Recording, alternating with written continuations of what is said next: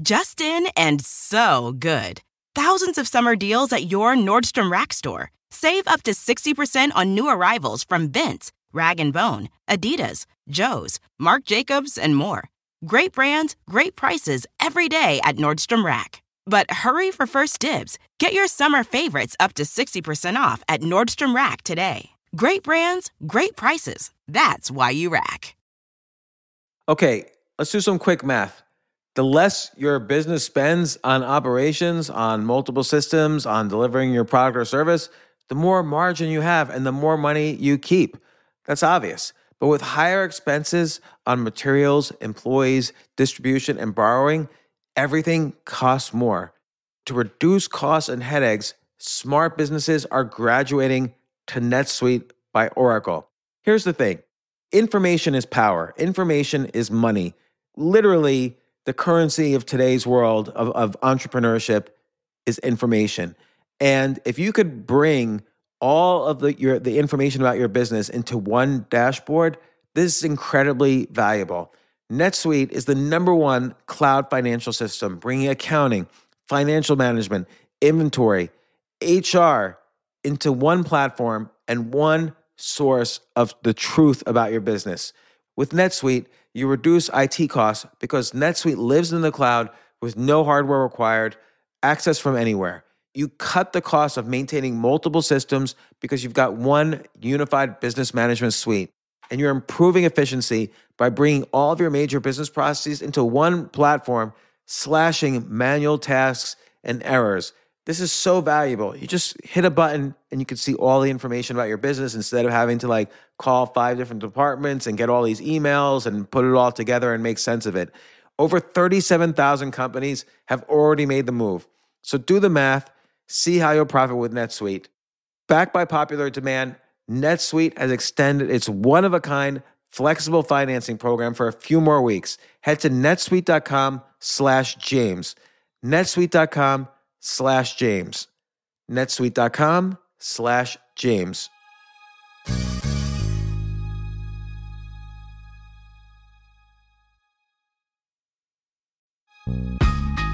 This isn't your average business podcast, and he's not your average host.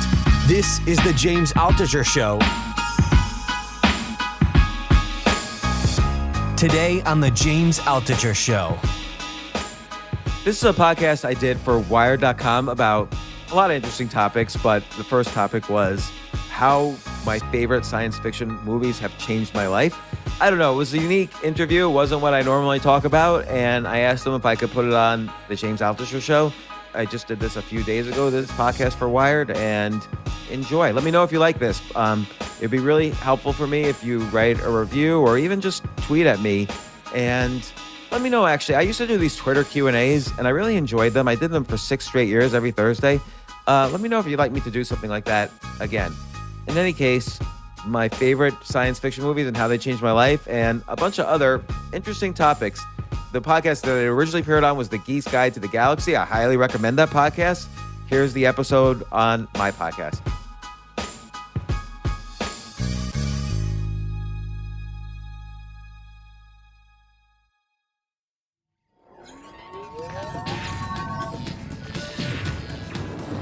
Wired.com presents The Geek's Guide to the Galaxy. And here is your host, David Barr Kirtley. Hello, and welcome to episode 461 of Geek's Guide to the Galaxy. Our guest today is entrepreneur James Altucher, host of the popular podcast, The James Altucher Show. And we'll be speaking with him today about his article, 11 Sci-Fi Movies That Changed My Life, and about his new book, Skip the Line, in which he shares lessons about life and business that he's learned from making millions, losing it all, making millions again, losing it all again, and then making millions a third time. And now here's our interview with James Altucher. All right, so we're here with James Altucher. Welcome to the show. David, thanks so much for having me on this show, Geek's Guide to the Galaxy. I'm looking forward to this. So let's get right into the first thing I wanted to ask you about is that you wrote an article called 11 Sci-Fi Movies That Changed My Life. So do you remember how you came up with the idea for that article? Well, I mean, since I was a kid, I've been a sci-fi fan. I don't know how I would describe myself. I wasn't like the average kid, and I I read every science fiction book I could find. I watched every science fiction movie, and probably there were several. I mean, certainly Star Wars is a classic. I was 9 years old when that came out.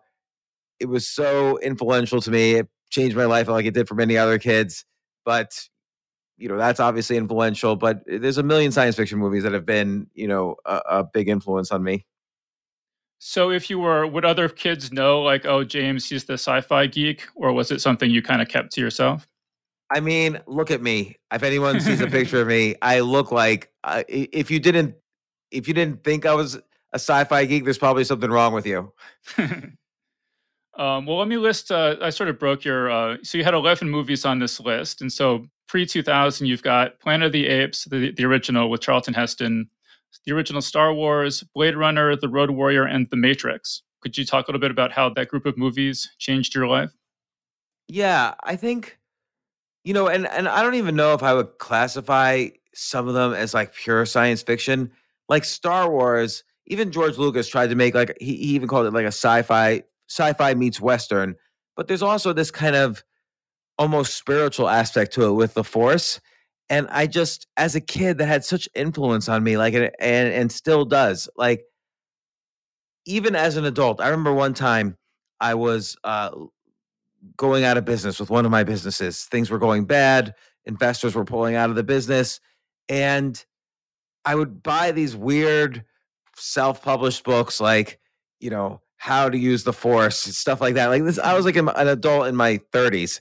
And I literally would like say, okay, I am going to trust in the Force that this business is going to be saved.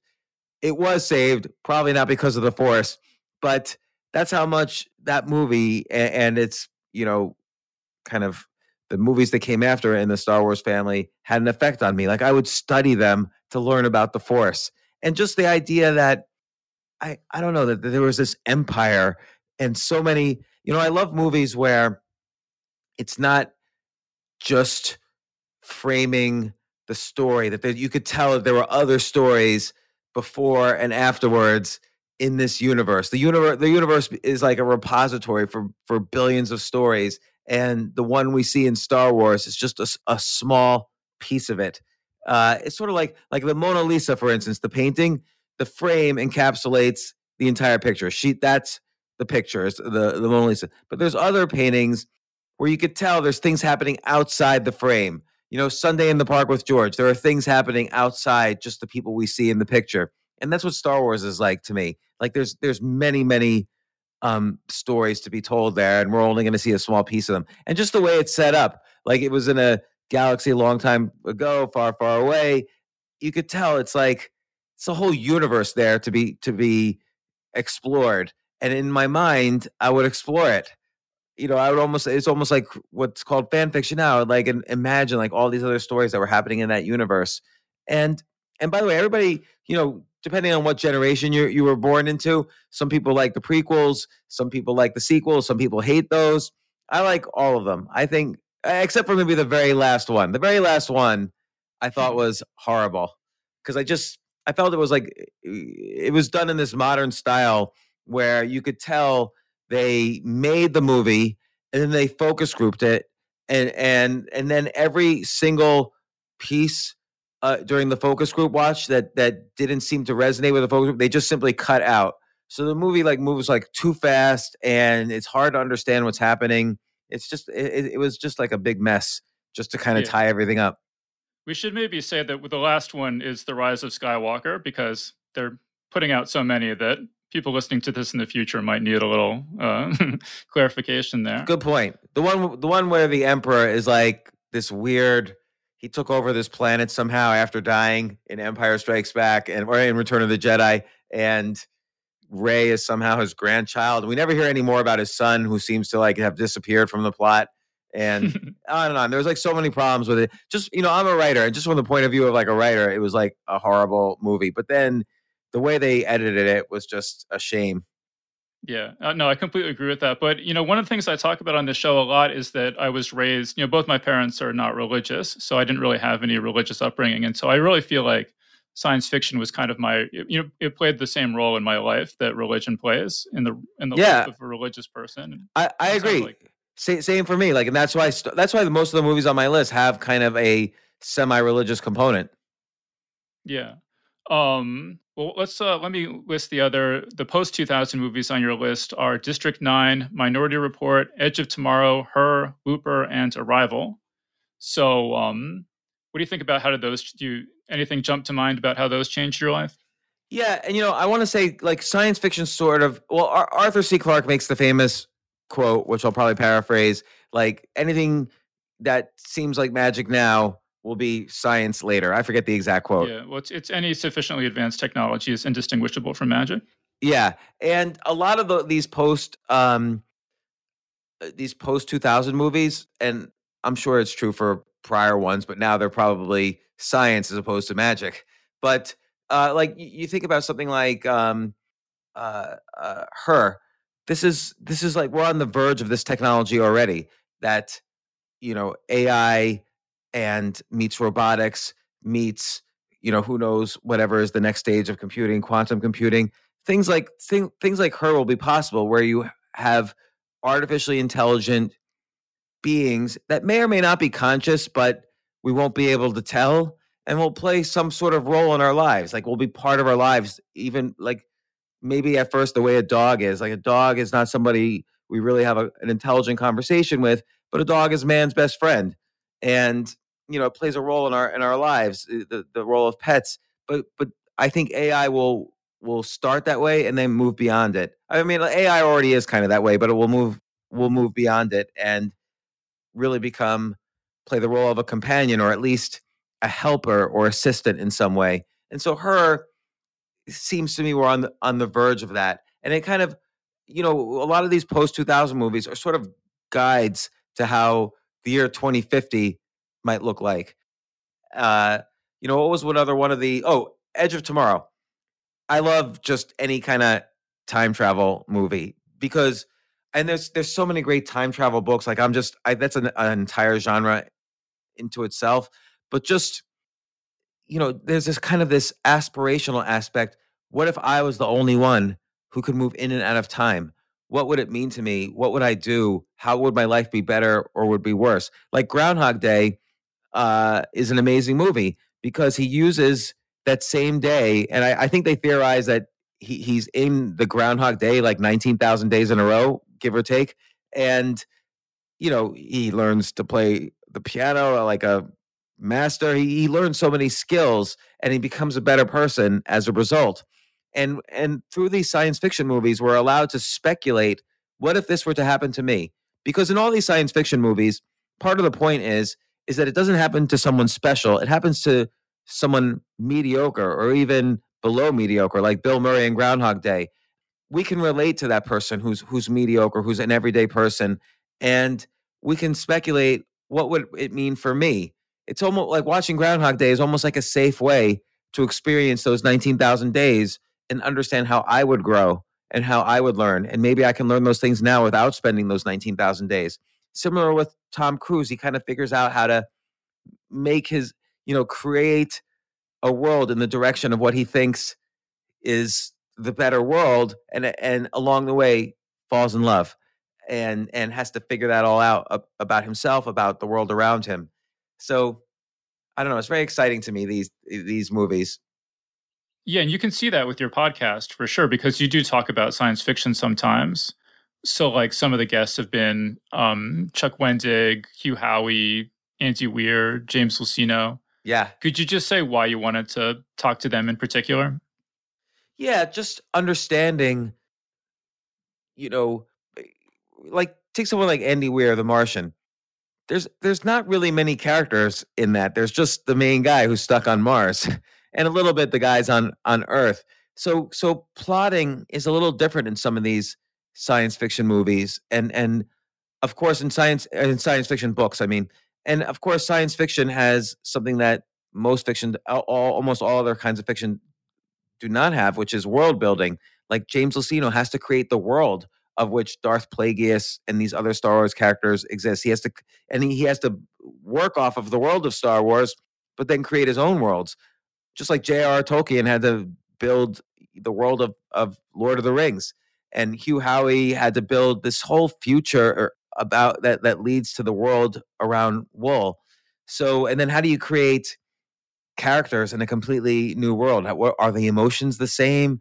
And how do you do plot so that people don't get lost in the details of the world? Like science fiction is very hard to write, I would think. So you don't want to get too obsessed with the world, and you don't want to forget that you're creating a world. So you have to deal with that, but you also have to deal with a normal plot.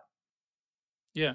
I mean, one thing it was interesting to me listening to you interview different people, like I think it was in the Chuck Wendig interview, is you mentioned reading, Roger Zelazny and Poppy Z. Bride and authors like that. And a lot of people I would talk to who are science fiction fans, but not in the field professionally, they would know kind of the same 8 authors, like Asimov, Heinlein, Clarke, William Gibson, Neil Stephenson, et cetera. And I thought it was interesting. Like you read a lot of science fiction that you would be pulling out, like Roger Zelazny, Poppy Z. Bride, and authors like that. Yeah, I mean, as a kid, so I grew up in the 70s and the 80s, and there weren't really a lot of science fiction movies. Like I can't name more than a handful. But there were a lot of science fiction books. And yes, the guys you mentioned, like Robert Heinlein, Isaac Asimov, these were like the classics from the 50s, 60s, 70s, 80s who won all the Hugo Awards and so on. But there was a lot of good, innovative writing among, a younger generation of writers that was happening particularly in the 80s. And I probably enjoyed fantasy a little bit more than science fiction. Like Roger Zelazny, I would consider more a fantasy writer. But just again, it takes extra imagination, because not only do you have to plot and build really strong characters, which not a lot of these writers did, by the way. A lot of the science fiction writers focus too much on the science. But if you could create a good plot, good characters, like with depth, and successfully world build, it's really a hard task, an amazing thing to read. Yeah, I mean, Roger Zelazny's Chronicles of Amber is my all-time favorite series. Like I've read some of those books 40 or 50 times. Yeah, me too. It's so funny. I just bought it. Like I hadn't read it in maybe, I would say 20 years. I read it 20 years ago, and was the last time I read it. I read it a million times as a kid, but I just rebought it, the whole series. Yeah, The Great Book of Amber. Yeah. So what was it like reading it 20 years later? Was it the same as you remembered or different? It was a little different. I would say the writing wasn't as good as I remembered it 20 years earlier, but still the tropes he uses, and the plotting, and the idea of this family that can like go through all these worlds and this spectrum of worlds between chaos and order, and the initial trope of a man waking up with amnesia, that has to figure, and he's got something special about him, but he doesn't know what, and he has amnesia. Voila, we have The Bourne Identity, takes the exact trope, decades later, by Robert Ludlum. So Roger Zelazny, I think, was the first to really take a lot of these ideas and themes and make them into a great book. I remember one time I submitted a science fiction story to High Times magazine, which is a the magazine, and Lou Stathis was the editor. This was like in 1991, and they rejected it. But I talked to Lou, and he said, he kind of broke down Roger Zelazny's all of his books, and he said I should reread those to keep studying the form. How Roger Zelazny brings you right into the story and immerses you in it. I also love, what I love? I love Road Marks by Roger Zelazny. You know that book? Yeah, actually, I just saw that George R. Martin is turning that into a TV show. Oh, you're kidding. That is the ideal book for a TV show, because you could keep on generating stories forever as basically this guy's driving on a highway in and out of time. Every exit's like a different world or time period. And I thought it was beautiful. And then I like his Lord of Light. It's really, really great. Such a great imagination. You really see imagination in the science fiction writers. Yeah, I mean, one thing that's distinctive about Zelazny to me is that he's cool. Like his characters have witty dialogue and humor, and just attitude. And a lot of other science fiction writers have many strengths in terms of imagination and everything, but that quality of just being cool is something that is sort of That's a really good point. I never really thought of that before, but like, yeah, there's a certain authenticity to his main characters. Like they're usually kind of stronger than the average person. They're usually, like you say, they're usually cool in the sense of what cool means, but they're authentic to themselves. They won't do something that's inauthentic, really. Yeah, yeah. I thought there were some interesting things in terms of how these science fiction authors had influenced you. So you say that the Foundation series was the basis for your first hedge fund, and that Minority Report has sort of affected your entire investment strategy. Could you talk Yeah. about those? Yeah, sure. Well, think about the Foundation series. So essentially, the main Foundation, whatever planet, they use statistics. They use advanced knowledge of statistics to predict the future, right? And uh, this is a lot of what they wrote in the Foundation series, what Asimov wrote in the Foundation series, is really what we call artificial intelligence today. So a lot of people don't really understand AI. They think AI is somehow modeling the brain, and as the computers get faster, eventually they will perfectly model the brain. But really, what AI is, I'm making a broad generalization. So AI specialists, forgive me. I happen to be an AI specialist myself, but really what AI is you take a lot of examples of something and you figure out what the important features are in what you're trying to categorize, and you use statistics to then categorize new instances of what you're looking at. So in a game of chess, Alpha Zero, the AI, the best chess computer in the world, uh, looks at trillions of chess positions, knows which ones are winning and which ones are lost. And then when it sees a new chess position, it uses statistics to compare it to all the trillions of positions it's seen. And it says to itself, is this position most like a winning position or most like a losing position? And it uses statistics to do that. Now, it uses a very advanced form of statistics, but it's statistics nonetheless. And that's AI. And so, uh, when I started a hedge fund, I wrote software that would statistically look at, you know, 70 years of history of the stock market and categorize each day as either a winning day for the market or a losing day for the market. And it would statistically figure out, well, what was most common on the big winning days and what was most common on the big losing days.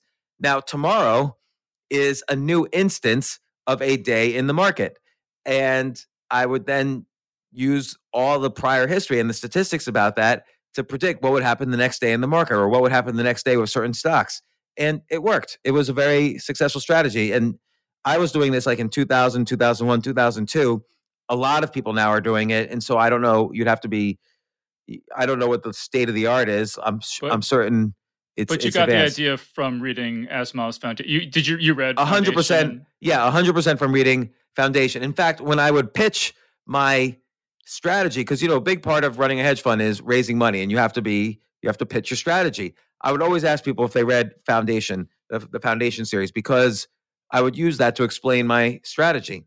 And what was the other one you mentioned? Minority Report. It's the same thing. Minority Report's the exact same thing as Foundation. Is that and by the way, the company Palantir is the exact same thing as Minority Report. Palantir, when your bank calls you and says, "Oh, you've made a transaction that we think might be fraud," that's because they have lots of statistics about you and about people who are like you and about people who are like you who then commit fraud. And so everything you do is analyzed statistically. Is this more like, the David we know, or is this more like the David we know that maybe matches our profile of how David would commit fraud? And if it's the latter, they close your account for a few minutes and call you and say, we suspect fraud. So that's working like exactly how Minority Report works and how Foundation works and so on. I heard you saying in one of your podcasts that I listened to that you're not concerned about AIs waking up or like taking over or running amok or anything like that. No, that's insane. Like, is a dog ever going to think like a human? No. AI is a different beast. Computers are not humans. And the computer chip processor does not act in any way like a brain. There's nothing about computers that would make me think suddenly one's going to become conscious. That maybe if that's true, it's at least 1,000 years away. And think about it, AI right now, if you really want to stack it up against humans, AI is good at very specific tasks. So I can write an AI program to predict your next bank transaction. I can write an AI program to predict what kind of car is James going to buy next year. I could write AI to, predict the stock market to some extent. When you're using statistics, there's probabilities involved. So we're only dealing with probabilities here. But I can't make an AI that's good at everything. All those things I mentioned, they're very good at one thing. AlphaZero can play chess perfectly, but it can't taste an apple and tell me if it tastes good.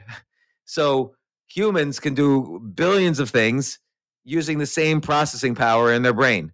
And there's no AI that is even remotely like that. We're a billion degrees apart. Like, it's not even in the same conversation. The only reason people say, oh, AI will one day wake up is because it was a branding thing in the 80s. The Department of Defense was throwing money at any academic computer project that was working on artificial intelligence because they thought this was about, like, oh, okay, we're going to have robots as soldiers, and the Terminator is going to be a soldier. But that's ridiculous. I mean, I had kind of this interesting experience where, I interviewed Steven Pinker, and he sort of said in passing that he's not concerned about AI, sort of like you're saying. He said, if Elon Musk was that concerned about AI, he should stop making the self-driving cars because that would be the thing that would lead to it, but I'm not concerned about it. Well, yeah, sorry, go ahead. Let me just finish. And Elon Musk actually saw that and tweeted about it, saying Steven Pinker doesn't know what he's talking about. There's a complete difference between the kind of AI that would drive your car and general AI. And there are good reasons to be really worried about that. And I feel like he seems like someone who, if it's as clear cut as you're saying, it's 1,000 years away, 1,000,000 miles away. How do you think that people like Elon Musk are so concerned about this? Okay, so first off, Steven Pinker, he's a genius, and I love his writing. But he's not a computer scientist. He doesn't really know what AI is, but he is an optimist. So he will look at any technology and say, okay, this is probably going to be better and better and better for society. What Elon Musk is doing, Elon Musk does understand what AI is, and has a computer science background. What Elon Musk is saying is that if you program AI to do the wrong things, like, for instance, let's take contact tracing as an example. If I program my AI to find everybody who might have COVID, and I want to make sure they quarantine, I'm going to shut down their bank accounts using AI. I'm going to just shut down their bank accounts, and except unless they're only buying something to meet household needs from Amazon, and shut it down for everything else, like any shopping at a local store or whatever. And that's where I would worry about where AI is now and how it could be dangerous to society, because the technology's there. I can predict somebody should be doing something else other than what the government thinks they're doing, and I'm going to prevent them from doing anything else using AI. That's possible right now. So that's what Elon Musk is worried about.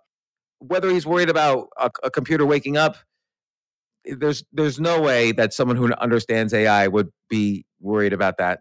So my guess is Elon Musk is more worried about these specific tasks that I've described AI is good at, but somebody programming a computer to do a specific task that is against the freedoms of people. So in your book, Skip the Line, which I do want to talk about, one of the things you say is that, you talk about a lot of different things in the book, but you talk about your podcast, which I'm particularly interested in, obviously. And one of the lines that jumped out at me is you say, I interviewed thousands of people at 3 a.m. in New York City. I interviewed prostitutes, pimps, drug dealers, and homeless people. I learned how to interview during this period.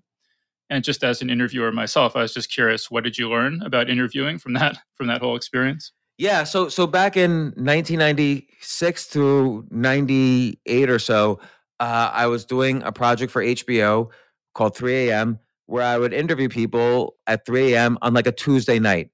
Why a Tuesday night? Is because if you, David, were out at 3 a.m. on a Tuesday night in New York City, you're probably not up to anything good. Like Saturday night, okay, people go to bars, people go to parties where they're hanging out with friends. Saturday night's like any other, like normal behavior. But Tuesday night, having done this for 3 years, and like I said, interviewed thousands of people. You're not up to anything good if you're out at 3 a.m. on a Tuesday night because you got work the next day, or you're a student the next day, or whatever. You have your life to live. So I started doing this, and I was really scared because it's hard to just walk up to people at 3 a.m. and say, "Hey, can I talk to you?"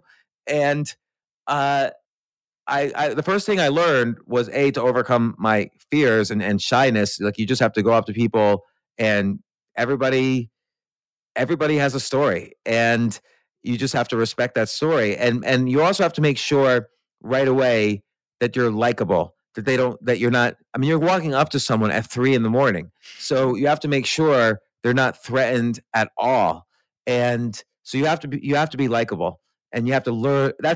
Now I say likable, it's not like I was unlikable, but likable in this context is a skill. Like, you have to basically say things and do things to appear non-threatening and to get them to open up to you very quickly. You have like maybe 2 or 3 seconds to make this person think, okay, I'm willing to tell this person deep secrets in my life.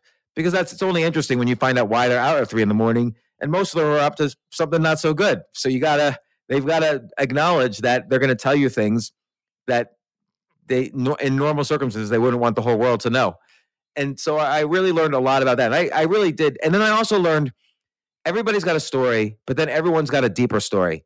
So a transvestite prostitute on the street in the meatpacking district in Manhattan, which used to be a very tough area, now it's like a glamorous area. But a transvestite prostitute, this person first has the story of what's going on tonight. You know, what's the life of a transvestite prostitute like?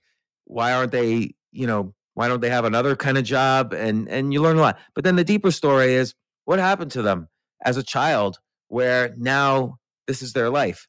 And what are they going to do when they're older? And, what do they cry about when they get home? Everyone's got a story, but then everyone's got a deeper story.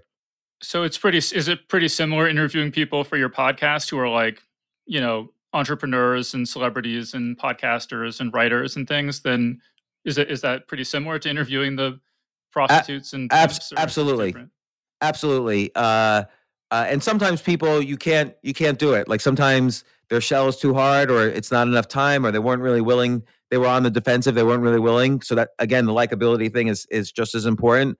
Becoming friends with them in a very short period of time. And also, you have to listen very closely. Like, I was talking to Coolio once, the rapper, and we were talking about his rap career, and that was fascinating. That's the story. And then he was like, and then I took a few years off. I had some coke addiction problems, but I solved that. And then I got into cooking. And I said, whoa. How do you just solve your coke addiction? And how did you get into that? And so that's, for him, the deeper story. Like, here's this kid who grew up in Compton, and for 17 years, he would write lyrics every day. He was never really in a gang or anything. He would just sit at home and write lyrics. He was kind of the geeky guy. And then suddenly he has the #1 hit in the world. So he didn't really grow up with an addictive personality or anything, except he was obsessed with rap. And he really understood rap and hip hop, and he broke it down. But then there was this deeper story that he had some problems after that. And why would someone so successful have these problems? And how did he solve them?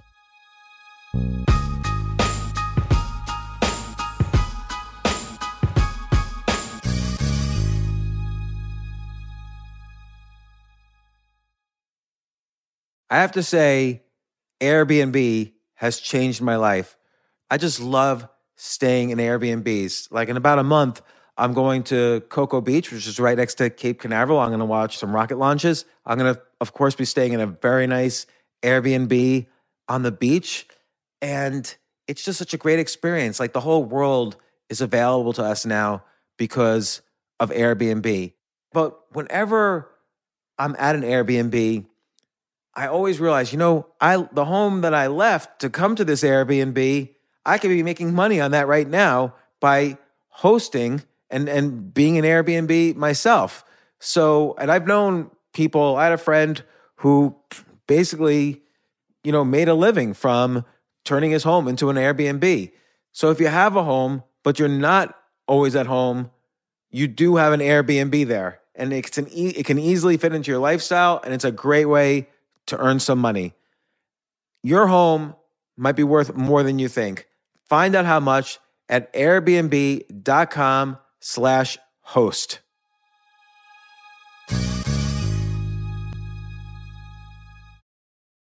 The famous Abraham Lincoln quote says, "Good things come to those who wait." I wonder, did he really say that? Jay, did he really say that? Can you look that up?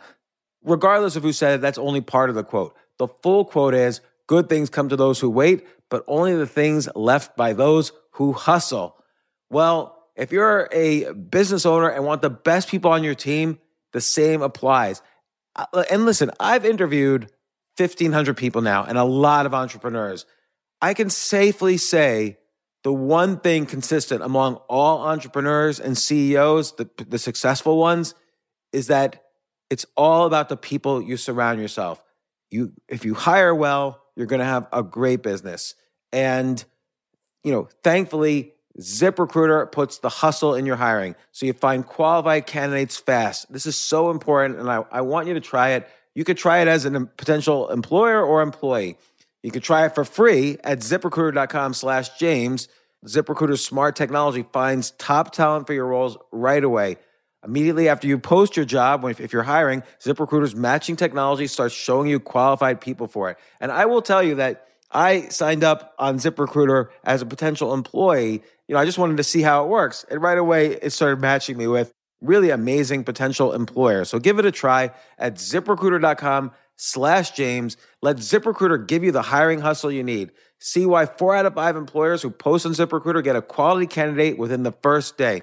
Just go to ZipRecruiter.com/James to try it for free. Again, that's ZipRecruiter.com/James.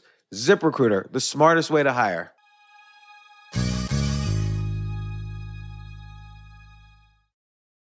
Just in and so good. Thousands of summer deals at your Nordstrom Rack store. Save up to 60% on new arrivals from Vince, Rag & Bone, Adidas, Joe's, Marc Jacobs, and more.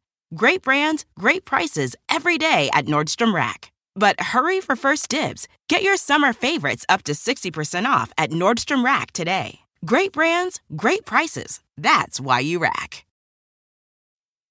It's funny when you say the thing about Coolio saying, he had addiction, and you're like, whoa, wait, slow down. I kind of had the same experience reading your book, because there would just be these like random lines where it would be like, the last time I cooked, which it sounds like was a long time ago. I haven't been to the doctor since I was a teenager. I'm not allowed to drive.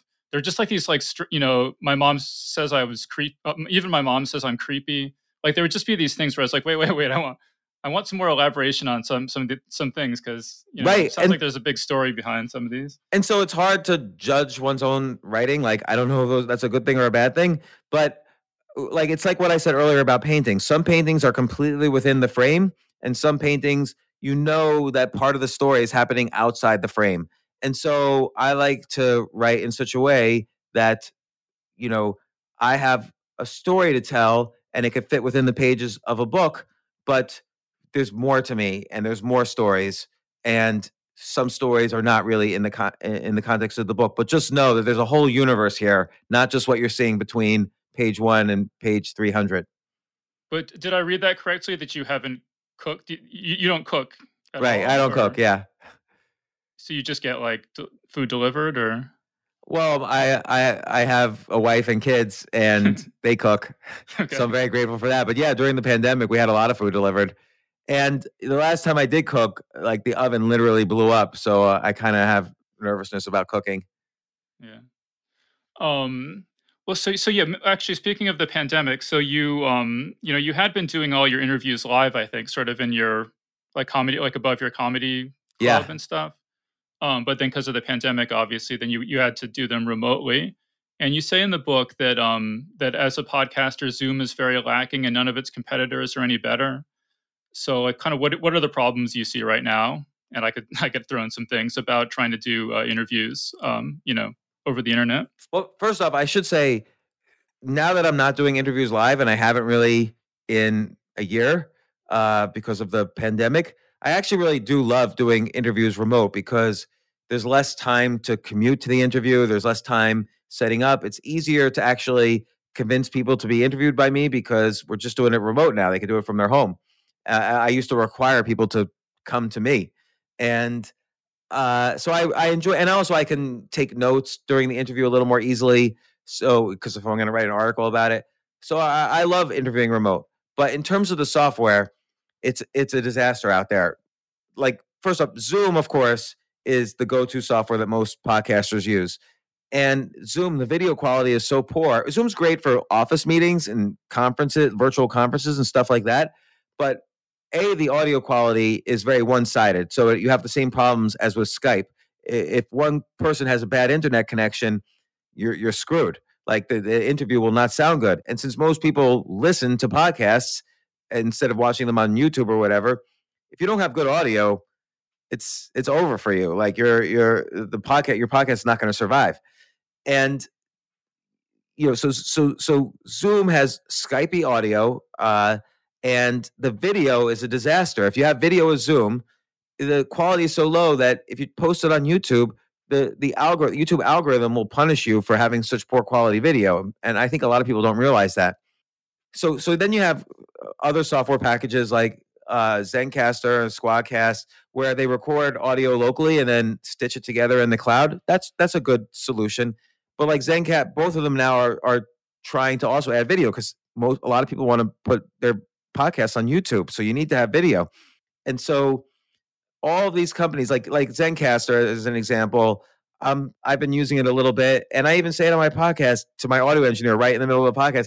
Why are we using this? It's that there's too much audio lag that you can't use video properly. There's audio lag, and the video, if there's a poor internet connection, it's just flashing, so it doesn't really do what it's supposed to do. Well, so I don't even have to worry about video because I'm just doing an audio podcast. But the issue that I have with Zencastr, which we're using right now, is that if the person on the other end closes the window or shuts their computer before their file is uploaded, even you tell them a million times and they still do it, you're out of luck. And so I have to record so what I do is I record the Skype call and I use Zencastr. And if anything goes wrong with Zencastr, at least I've recorded the Skype call. But then you kind of, like, as you've experienced, you have to get people to like log into Skype and log into Zencastr, and they're totally confused. And so right. I didn't even mention that problem. Like, but you're right. That is a huge problem with a lot of these ones that record audio locally. They need to also have a more general, like, just record on one point on one node so that you have the audio in the worst case scenario. Like, let's say I interview Richard Branson and he hangs up too quickly. Am I really going to be able to get a hold of him and say, hey, can you turn your computer on again? Because I'm getting something from your computer right now. Like, he's just not going to do it. I'm never going to talk to him again in the first place. And he's just going to say, well, I guess we just missed that. Yes. So I saw that you have a thing that you're working on, and I was wondering if that was a feature I could suggest to you. Oh, yeah. Believe me, that's an important feature that in this. Look, I'm a podcaster. I want software that works. So I know the same things you know, which is that none of this software works. You know what you need. It's not that hard. You need something that just works, that can record audio and maybe video and maybe have some other features. Like, it would be nice if the audio engineer during the podcast could have a soundboard right in real time in the podcast to take out ums and ahs and maybe drop in an ad. So there's some like other features that would be nice to have. And I because you don't want to just be better. I don't want to just be better than Zoom. 700 million people think Zoom is fine. So they're not going to switch if you're just simply 10% better or 20% better. You have to have new features that are specific to podcasters. And that's kind of a fundamental rule of business, that it's not good enough to be better. You have to also be the only. So Betamax famously was better than VHS for storing movies, and Betamax lost because they were just a little bit better than VHS. They weren't really new enough. Yeah, well, I'm definitely looking forward to seeing what you come up with because, the current process is pretty painful. Yeah. Let me ask you, so I just typed in, just out of curiosity, into Google, I typed in James Altucher and science fiction, and it came up with this quote from you. It says, "When I was 7 years old, I plagiarized word for word stories from science fiction magazines so my teachers would think I was smart." Is that a authentic quote? Yes, because I just love science fiction. I wanted to be a writer, but I was only 7 years old, and I didn't really understand what plagiarism was or anything. I just wanted to look smart for my teachers, and yeah, it worked. I remember one story in space, no one can hear you scream. That was one I borrowed heavily from. I think that was Larry Niven. I forget which writer that was. Yeah, I'm not sure, but I just thought it was interesting that even that you even were reading science fiction magazines as a 7-year-old, let alone, Yeah, no, I always copying loved stuff science from them. fiction. And it wasn't even so much the science part, it was the imagination part. Like it really sets you free when you, when anything goes, when there's time travel, when there's teleportation, when there's galactic empires with mystical powers, and when there's a universe where there's a planet which is perfect order, and there's another universe where there's perfect chaos, and there's a spectrum of infinite universes in between, and you could go in and out of those universes. It was just beautiful to me. This was like Analog, Asimov's Amazing Yeah, Stories, like those kinds of magazines. yeah, and also every weekend my parents would take me to the mall, and a pulp science fiction novel would be like $1. So I would just buy, like I was, there was all these Amber books, for instance. I would buy 2 books. I would finish them in a day because they were thin books at the time, and I just would soak everything up.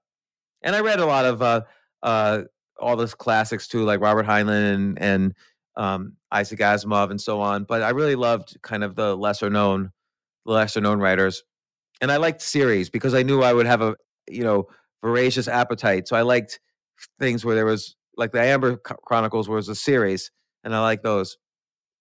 Yeah, no, I really love the 60,000 word slim novels, like the Amber novels. I used to read, the second book is The Guns of Avalon. And whenever I was homesick from school, I had kind of a routine where I would watch Ferris Bueller's Day Off, and then I would read The Guns of Avalon. Yeah, And it's the kind of thing you could do both of those and then be done by dinner time, because the novel is not that long. yeah, and those tropes could still be played with.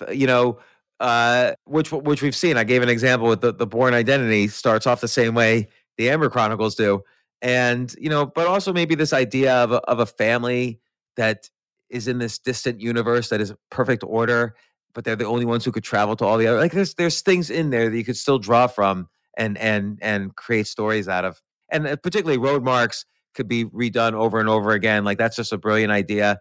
And there has been, I saw one where there was a giant elevator, a story with a giant elevator where every floor was like a different time period and you didn't know what it was. And that was kind of the same trope as road marks.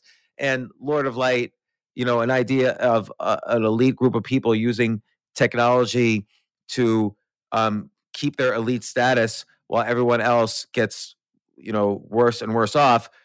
Heck, that's a trope that was used in the presidential election this past year. Was with Andrew Yang saying that, or no, not Andrew Yang. Actually, it was Yuval Harari in his book Homo Deus said that this is a possibility. As the rich get richer, technology they can make it so technology only benefits them and not people who are poor. Now, I disagreed with that for fundamental economic reasons, and he kind of agreed with me. But it's interesting that people still use these ideas.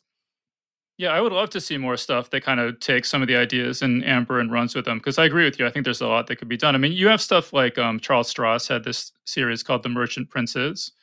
Oh, I don't know that Like one.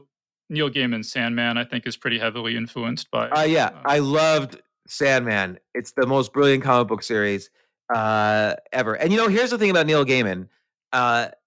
He's a great writer, great imagination. I think he loves his stories and his characters and his setup so much. It's almost like he doesn't want to end them. He has a hard time concluding stories. So you never really get like the most he doesn't really conclude like you would expect a writer to conclude. But he's still, I mean, Sandman is the best series I've ever read, and I love American Gods as well, which has a similar type of trope, which is there's this family you're only vaguely conscious of somehow, and yet they rule everything around you in a way that's deep and mysterious and philosophical. Speaking of comics, in the book you say at one point, maybe I can write that Son of Doctor Strange comic I've always been planning. Yeah. What's the status on that? Well, probably nothing. Although one time I scripted out, I read a lot of Alan Moore and I read a lot of Sandman, and I scripted out in comic book script style a series based on Delirium from the Sandman series, actually. And because I really was fascinated by her character. And I sent it to DC. It just so happens Lou Stathis, the editor who was at High Times, became the editor of DC Comics. And so I sent it to him. and he liked it, but just it didn't really.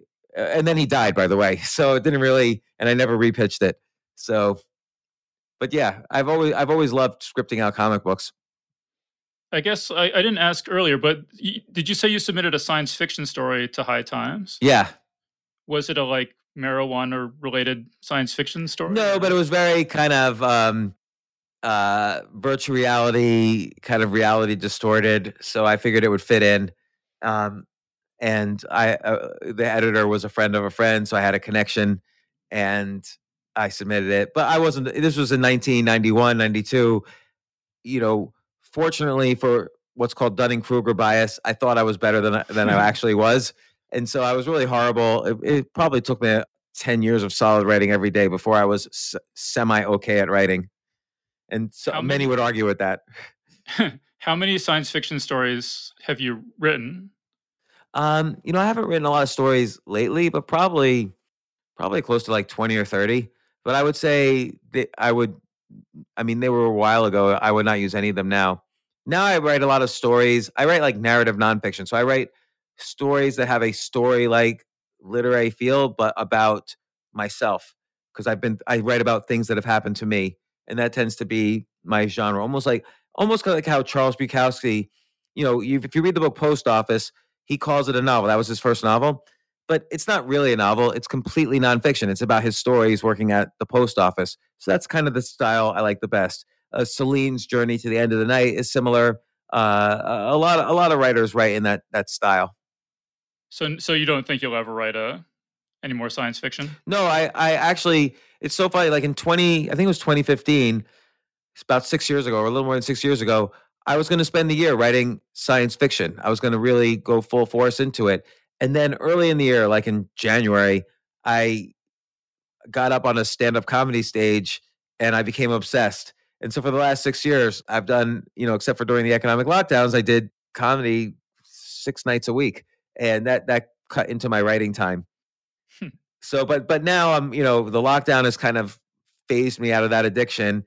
And I've been reading books lately and having on authors lately who could give I could learn more about plotting and storytelling, because there are literary writers which are more into character development and atmosphere, and then there are kind of the so-called genre writers who are more into plotting, and I don't really believe there's that much of a distinction.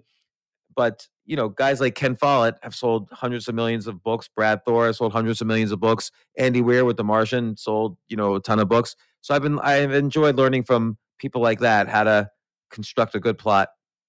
Yeah, no, I definitely got I listened to your interview with Chuck Wendig, and it definitely sounded like you were, planning to do something related to narrative. I only have on someone on my podcast when they're doing something I want to do.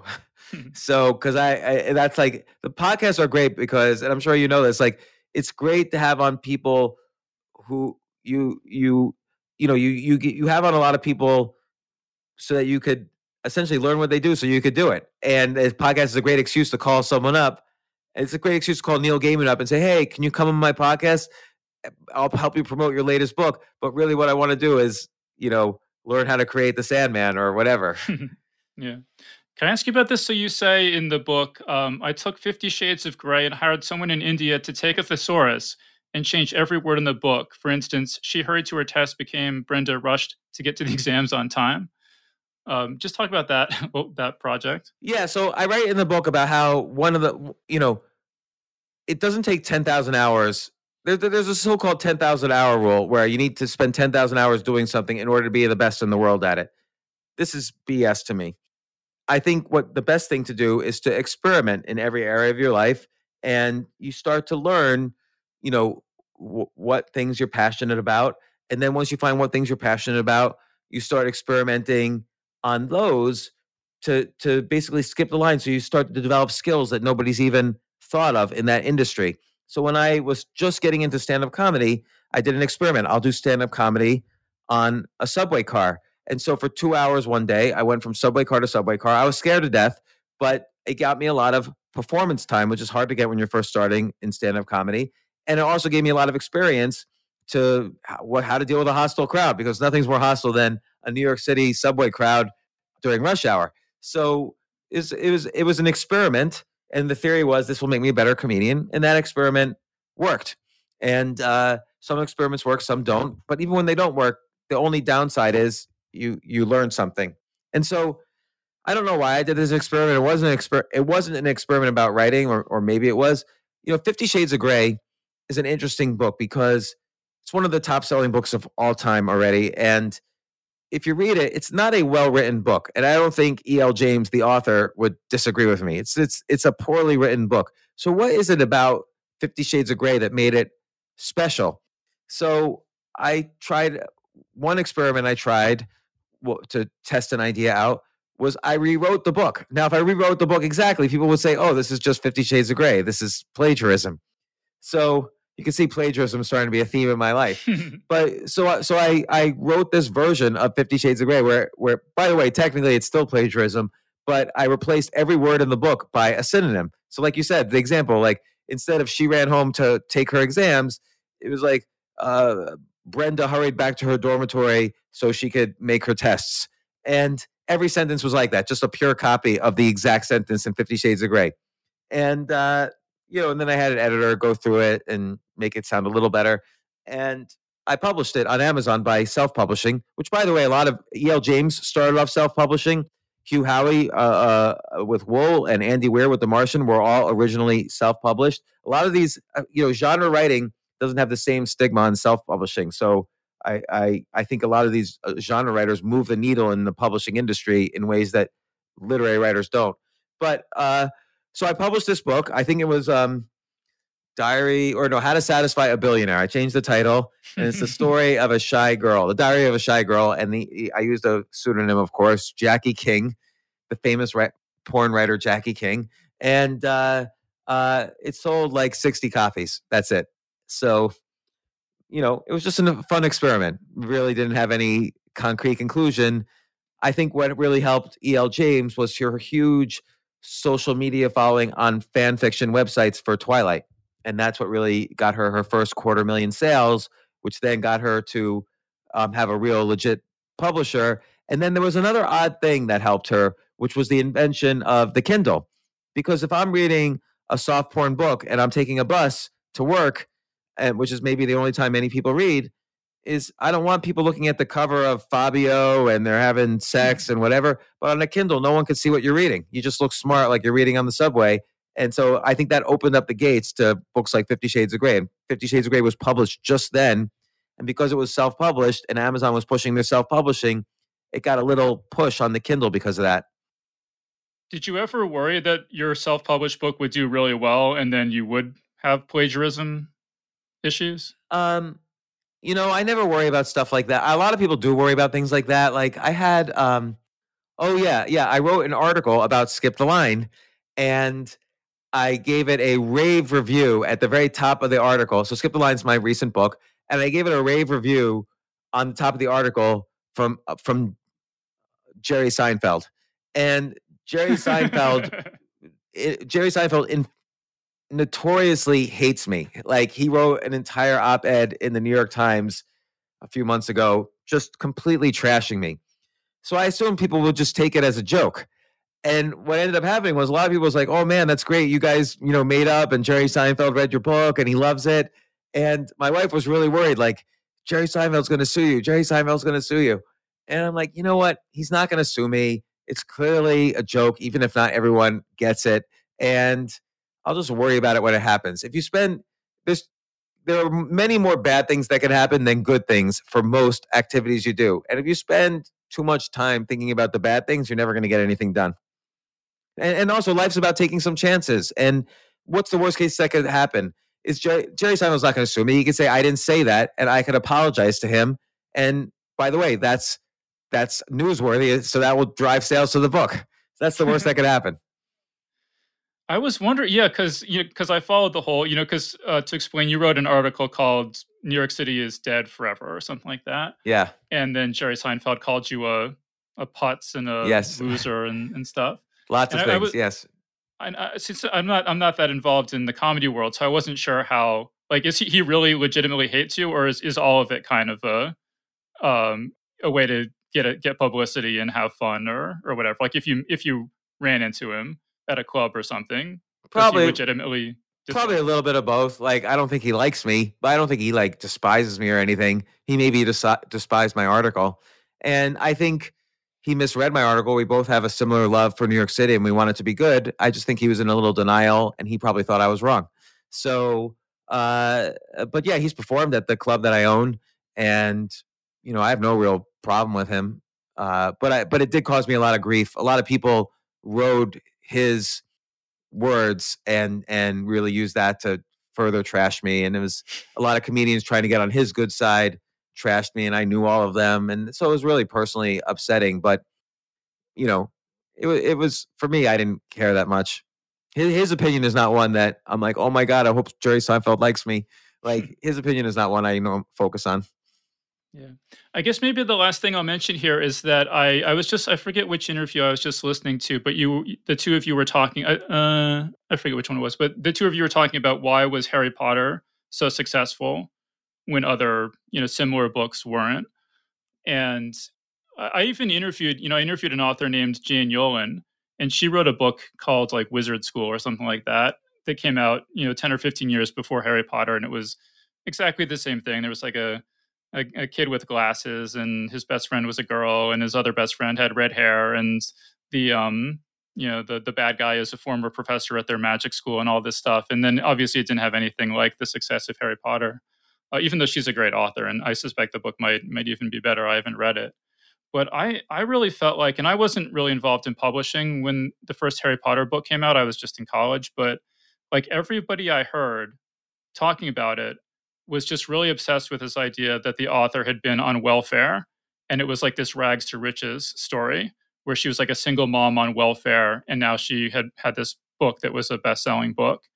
And I really wonder if, like at a certain point, what makes a book a super phenomenon is that it's a phenomenon. And so you just have to explain, how did it become a phenomenon?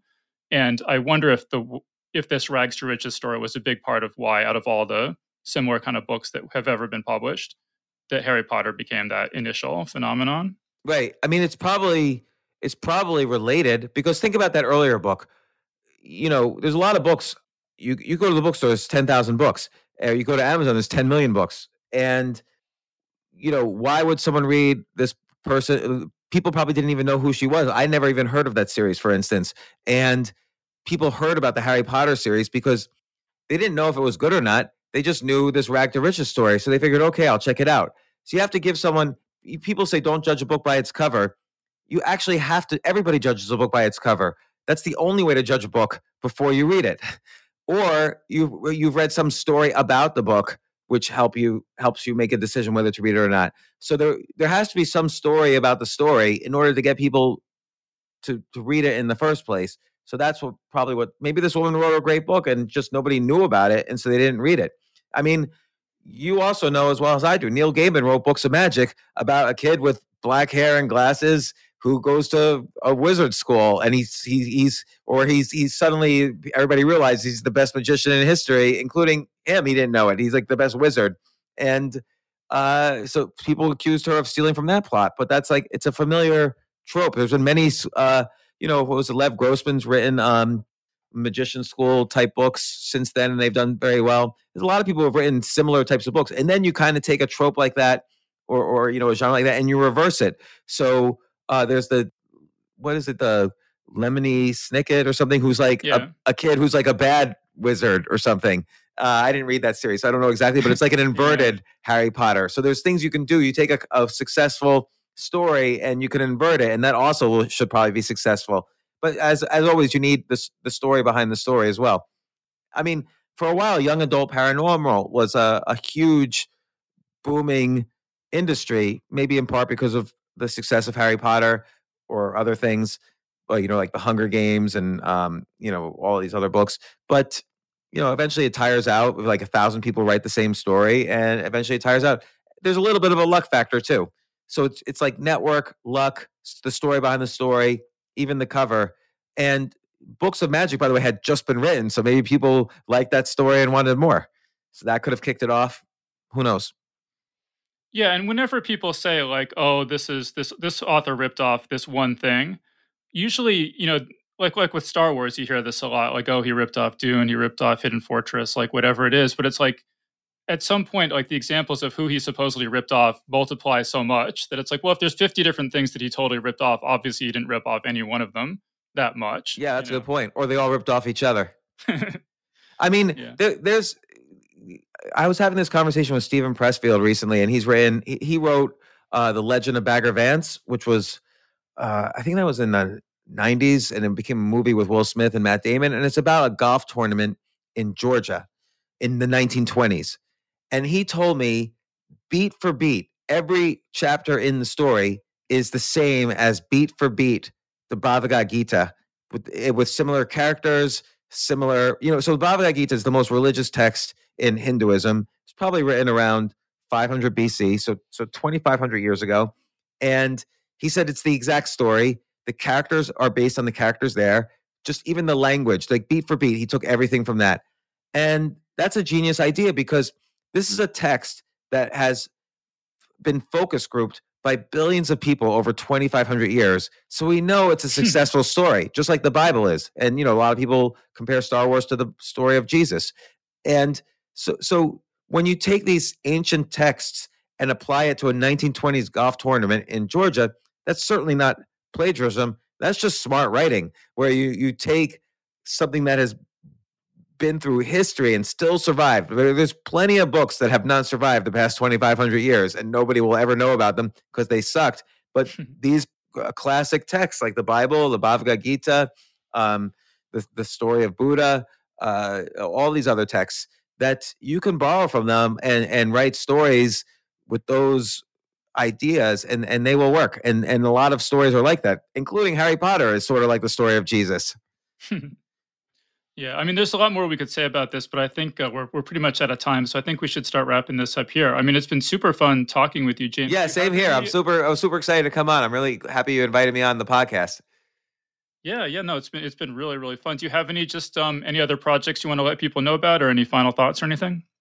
No, I think I would like to say skip the line. My most recent book is a book about how to not only find your passion, how to be in the top 1% in the world for it. So, for instance, you and I have been talking about science fiction writing. If anyone listening really wants to quit being an accountant at some point and switch to being a science fiction writer, I basically describe step by step how to be in the top 1% of the world of any field you could imagine. And I kind of, trash the 10,000 hour rule and give 20 other techniques. But also, not only that, it's one thing, and we touched on this with Harry Potter. It's one thing to be a good writer. It's another thing to monetize. Like that other woman you mentioned might have even been a better writer than J.K. Rowling, but she didn't know the field enough, perhaps, to monetize it. And so that's and no book out there really covers both how to learn, kind of meta learn things, and then how to monetize it, how to understand the new field you're entering in really quickly. Like when I started doing stand-up comedy, everyone told me, you can't skip the line, James. I've been doing this for 20 years, and you got to do this, and this, and it takes time. Well, just a few years later, I was touring all over the world, and people enjoyed it. And even right before the pandemic, I toured all over the Netherlands, and then came back here and did a bunch of cities here. And I just canceled going to Philadelphia because I didn't feel like going. But in any case, it's possible literally to do just about anything you want and do it well and monetize it. And that's what I've switched careers like 5 or 6 times, and so have every one of my 800 podcast guests, and that's what I've learned. Yeah, no, it's really good. I mean, like I'm not very good at monetizing or making money in general. And just reading through the book, I just kept, and I don't usually think about ways I could make more money, but just reading through this book, I was just getting all these ideas like, oh, I could make money this way, I could make money this way. So it's definitely good for that. Yeah, I mean, how like, I know you write a lot of science fiction stories. Have you gone into novel writing? No, I haven't. So I published about 30. I started publishing science fiction stories when I was 16, and I published about 30, and I was in like best of the year anthologies and stuff like that. And then I got into podcasting, and I've just had so much fun podcasting that it kind of took over my life. And I've been doing that for about 10 years. Oh, great! And I do want to get. The next step would be to write a novel, but I haven't written a novel yet. I am hoping to get back to that. It's interesting though, but like I don't know how many people listen to your podcast, but you've been doing it 10 years. I'm assuming you have a good audience. The thing is, every episode of your podcast probably gets more listeners than the average. The average novel has like 200 sales. So, it's hard. People aren't really as interested in brand new novels these days as much. Yeah. So it'd be more just because I want to do it for myself. It's been my lifelong dream. But yes, one of the things that's kept me doing podcasts is just it's so much fun recording something and having it come out a couple of days later. Whereas when I was writing fiction, it would be like a year or 2 years or 3 years, even for a short story, from the time that you sell it to the time that it actually gets published. And that's pretty frustrating to deal with. That's what I love about self-publishing. You can finish the novel and just make sure it's good enough and upload it to Amazon, and now it's published. And no one ever asked, well, did Tor Books publish you? No one cares. Like, here's my science fiction book. Enjoy it. Yeah, so I might do that for sure. And again, like Wool started that way. 50 Shades of Grey, The Martian, a lot of great science fiction books started that way. Yeah, absolutely. Yeah, and Wool and The Martian are like, not only were they self-publishing successes, but they're also some of the best books that I've read in the last 10 years that I've been doing this podcast. So. Oh my God, I love them so much. And like Hugh Howey is just a great science fiction writer. Yeah. No, he's amazing. Yeah, and he's been on the show too. So if people are curious, you can check that out. Yeah. But yes, why don't we wrap things up there? So we've been speaking with James Altucher, and again, his new book is called Skip the Line. So James, thank you so much for joining us. Oh my gosh, David, this is such a pleasure. Your podcast is great. The interview was really fun. I enjoyed talking with you. Let's keep staying in touch. Yeah, absolutely. I'd love that. Thanks, David. And that was our interview. So big thanks again to James Altucher for joining us on the show. And remember that Geek's Guide to the Galaxy is made possible thanks to support from listeners like you. So if you enjoy the show and want it to continue, please sign up to give us $1 or $2 per episode over at patreon.com/geeks. And if you'd rather make a one-time contribution, you can do that via check or PayPal over at geeksguideshow.com/crowdfunding. So big thanks again to everyone who's contributed. We really appreciate it. All right, so that was our show. So thanks everyone for listening, and we'll see you next time. The Geek's Guide to the Galaxy is a production of Wired.com. For more information about the show, visit geeksguideshow.com. To learn more about your host, visit davidbarrkirtley.com. Music and voiceover produced by yours truly, Jack Kincaid. If you enjoyed this program, tell your friends. If you didn't enjoy it, tell no one.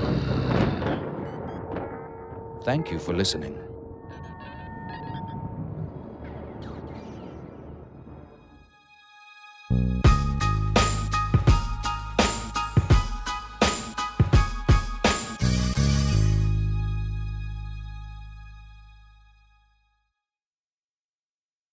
Life is a highway, and on it there will be many chicken sandwiches. But there's only one McCrispy. So go ahead and hit the turn signal if you know about this juicy gem of a detour.